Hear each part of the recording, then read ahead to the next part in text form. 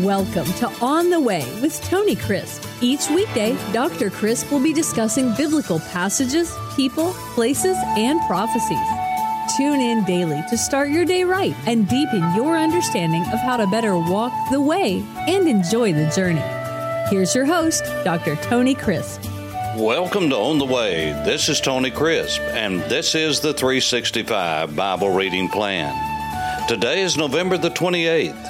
And our chapter for today is Hebrews chapter 4. Now, when we pick up on chapter 4, we are finishing up what was begun in chapter 3. The writer is warning all of the Jewish believers that they need to take heed of what happened in the wilderness at Kadesh Barnea. God opened up an opportunity. God opened up an opportunity for the people to enter into the promised land, the place of rest, and they refused to do it out of their obstinance, out of their disbelief, their failing to trust God instead of their own instincts, instead of their own experiences. And so they are warned in the first century as believers, not to follow the example of their forefathers and harden their heart against God. Not only did the Apostle Paul, I believe through Luke, warn them of that, but he said, just remember what Psalm 95 said, verses 7 through 11, that King David wrote and said, don't harden your heart. Who was he talking to? He was talking to the people of his generation. The same thing that happened to the Israelites at Kadesh Barnea when they didn't enter into rest and trust God was happening during the days of King David. Why would this be an admonition now to the first century believers? Because it is in the sinful heart to trust our own instincts, our own intellect, our own intuition, and not trust the words of the living God. And so this is what all of chapter 3 is talking about. And so in chapter 4, he finishes up and says, you need to be very careful about how you respond to the good news of Jesus, because Jesus has said that in him alone you find forgiveness, not in any rituals, not in any circumcision, not in any sacrifices. It is the atonement of Jesus, the Son of God, the righteous one. And it is through faith that a person, through trust that a person, through believing God that a person is declared righteous before God. And if you turn back, you're turning back to something that is not what God desires. And so in verse 11 of chapter 4, he said, let us therefore be diligent to enter into that rest, lest anyone fall according to the same example of disobedience. Now, he's not talking about falling from salvation. He's talking about turning back from what you said that you believed, and when you do that, you miss God's best and you die in the wilderness. You will never enter into the rest of God, to the peace of God, without trusting God. You see, the writer says in chapter 6, without faith, without trust, it's impossible to please God. Isn't it amazing that God has put the basis of acceptance with him on the grounds of something that anyone could do, that everyone can do, and that is place their belief, their trust in God. You see, if you have a desire to be saved, you can be. If you put your trust in the Lord Jesus, repenting of your own selfishness and self-life and sinfulness and turn to God, you can be saved and enter into the rest of God. And he said the reason you need to get hold of this is because God's word is the basis of the assurance of our salvation, and that's how we enter into rest. Then he says a word that is quoted over and over again and many times is not quoted and applied accurately. Verse 12, for the word of God is alive, it's living, it's dynamic, it's powerful, and it's sharper than any two-edged sword, piercing even to the division of soul and spirit, of joints and marrow, and is a discerner of the thoughts and intents of the heart. And there is no creature hidden from his sight, and all things are naked and open to the eyes of him with whom we must give an account. Now, I want to break that verse down for us. First of all, I want to ask you a question. To whom is he writing? He's writing not to Romans, not primarily to Gentiles, but to Jews, to Hebrews. Look what he says. The Word of God is alive. It's powerful, it's living, it's sharper than any two-edged sword. And you hear all kinds of messages about a dagger, a Roman dagger, that indeed some of the Roman daggers had a two-edge to them, two sharp edges. But that is not who he's writing to. He's writing to Jews. He's writing to Hebrews that were familiar with the sacrificial system.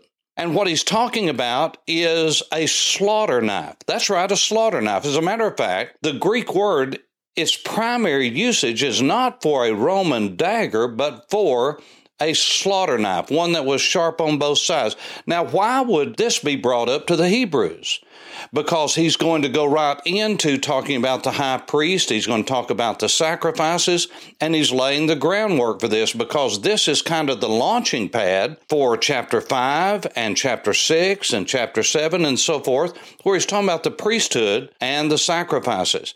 You see, every sacrifice that was made in the Old Testament, except for one, which was the whole burnt offering, when the entire animal or whatever it was that was brought was laid upon the altar as a whole. But in an ordinary offering, there were portions. For instance, when a person brought a ram, a lamb, a bull, a goat, whatever that animal was, it was portioned. That is, it was slaughtered, and then it was skinned, and then it was put upon a block, a butcher block, because you've got to remember the priests and the Levites were primarily butchers, and they had assignments to do that.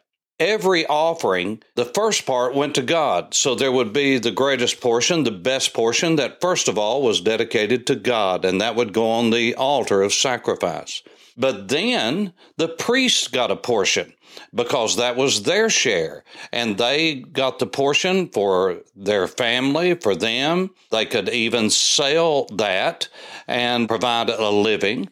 But then the offerer got a portion. So there were three portions: God, the priest, and the offerer. And so how was that divided up? Well, a priest would take a slaughter knife that had two edges, and for instance, they would go just above the shoulder, or someplace that was designated on that animal, and they would go down with the cut, then they would go up with the cut, they would go right, they would go left, and proportion that, and it would divide just exactly the way that God wanted it divided. It would divide right at the joints. It would go down through the bone because it was a sharp sword, and this is exactly what is said in chapter 12. For the word of God is alive, it's powerful, it's even sharper than that priest's fillet knife, and it pierces even to the division of the soul and spirit. You see, you and I cannot tell what is spirit and what's soulish. No, because it's just a part of us we cannot see, but God can, and God's word can. It is able to divide between the joints and marrow, just like when a priest would divide those portions out. And he said, in like manner, it is a discerner, that is the word of God, of the thoughts and intents of the heart. You see, the word of God is not just like a mirror, a perfect mirror that shows us exactly who we are, no matter who we are, no matter what we have, no matter what our education level, no matter what our socioeconomic level is, or stratum, or whatever it is. That doesn't matter. God shows every man the same thing. And he can get down into discerning a man's thoughts and the intents of his heart. You see, you and I can't even do that. People say, well, if I know my heart, you don't. You don't. The prophet said, the heart is deceitful and wicked. Who can know it? He's talking about you. He's talking about me. None of us. I don't know my own heart. Many times I think I'm doing the right thing, only to find out that my motives were not as pure as I thought they were. And the same thing's true with you. Don't act like you're innocent. You're not. The fact is, sin is so deceitful, we can deceive ourselves. But the Word of God can never be broken. It is always right on. It tells us where we're right, and it tells us where we're wrong. It tells us how to get right, how to stay right. And so the Bible says there is no creature, nothing in creation that is hidden from his sight, but all things are naked, open to the eyes of him with whom we must give an account. You see, nothing is hidden from God. God sees it all. This is why I've said many times that when we are saved, we give God the title deed to our house. We give him the title deed to our bedroom, of our living room, of our bathroom, of our closets. That's right. God sees what's in the dark closets that have been hidden there. God sees what's on your computer and mind. God sees what's on your phone and mind. God sees it all, and he deals with us accordingly because nothing is hidden from him. So this is why I say when we give God our lives, we give him the title deed to our life. And so this is what the writer is saying. And then he goes on to say, seeing then that we have a great high priest who has passed through the heavens, who is it? Jesus, the Son of God.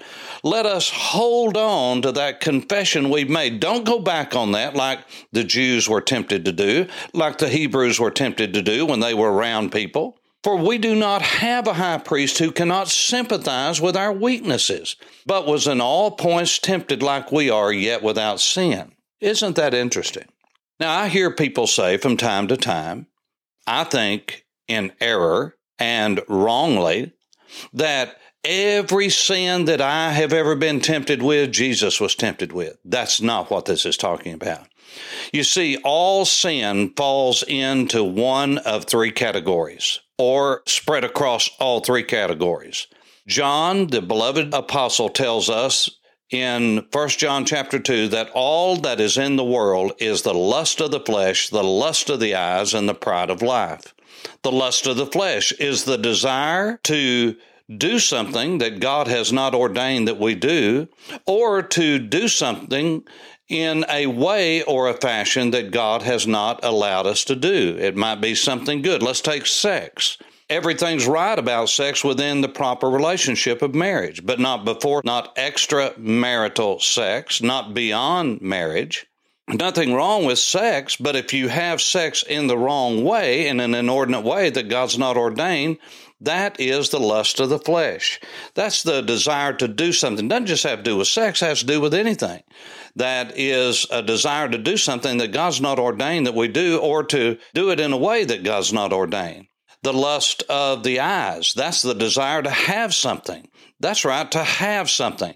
To just be eat up with jealousy, to have something that someone else has. It's not that it's wrong in itself, but if it's eating you up with envy and jealousy and all of those things, then it may be something that is really good, but you have taken it beyond what God has ordained or the way that God has ordained for you to acquire whatever it is.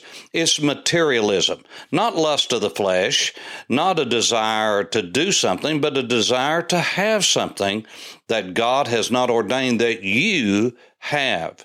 And then the pride of life is the desire to be something. Now, it's interesting that what John lays out in 1 John chapter 2, all that is in the world, are the same kinds of temptations that Jesus faced, as Matthew records in Matthew chapter 4. Now, think about it. How many temptations were given? 3. Why? Because all sin falls into one of those 3 categories. You name it, and it's there. And so Jesus was tempted in every category of sin that we are, yet without sin. He was tempted. Temptation in itself is not sin, but when we give in to that temptation, it is. Jesus was tempted in every category of sin that we are. And here's what it says. Let us therefore, since he has sympathy with our weaknesses, he's been there, he didn't give in to it, but was in all points tempted as we are, yet without sin. Let us, therefore, on the basis of that, come boldly, and that just means face to face, to the throne of grace. Why? That we may obtain mercy to find grace to help in the time of need. You see, grace and mercy are only given in the time of need. This is why worrying about stuff, we don't have grace to do that. I hear people say all the time, I just don't know what I would do. I'm talking about children of God. I just don't know what I'd do if this happened or that happened. It just scares me to death. Well, if that happened, God would give you grace in the time of need, but He doesn't give you grace thinking about what could happen, a hypothetical of what could happen. That will drive you insane, and the enemy will use that in your life. Now, listen to me. The enemy will use worry, fretting about tomorrow in your life to the point where it will disable you and render you ineffective in the work of God. You live your life moment by moment because that's all you can anyway. You plan, you do all you can to avoid sin and live in obedience. And if something comes into your life that is crushing in your life or some temptation, God is not surprised by that, but He will, with the temptation to sin, make a way to escape. Now, He's talking about temptation to sin there. He's not talking about trials and testing. People say, well, I know God won't put any more on me than I can bear. That's not true. You don't find that anywhere in the Word of God. As a matter of fact, God will crush you. God will crush you. God will put so much on you many times that He will crush you so that you will turn to Him. As a matter of fact, the Bible says the sacrifices that God loves and accepts are a broken and a contrite, the word is crushed, spirit. You say, well, I don't believe God would crush my spirit, maybe my will. Well, the Bible says that God accepts a crushed spirit. Now, there again, that's what God says, and you can say, well, I just don't believe. Well, it doesn't matter. This is what He was talking about in chapter 3. Trusting your belief, your system of analysis, your reasoning above what God says. God will crush you to the point to where you will have no way to look but up, and then you will be more apt to believe and to trust Him. But with temptation, the solicitation to do evil, God will always make an escape route for that. Now, we don't always take it, but it's always there. Well, that's all the time that I have. For On the Way, this is Tony Crisp. Have a God-blessed day. Thanks for listening to On the Way with Tony Crisp. Tune in every weekday for information on biblical passages, people, places, and prophecies. Fridays are for your questions. Email your questions to questions@tonycrisp.org. Then just listen for your question to be answered on Friday's podcast. That's questions@tonycrisp.org. Thanks for listening and have a blessed day on the way.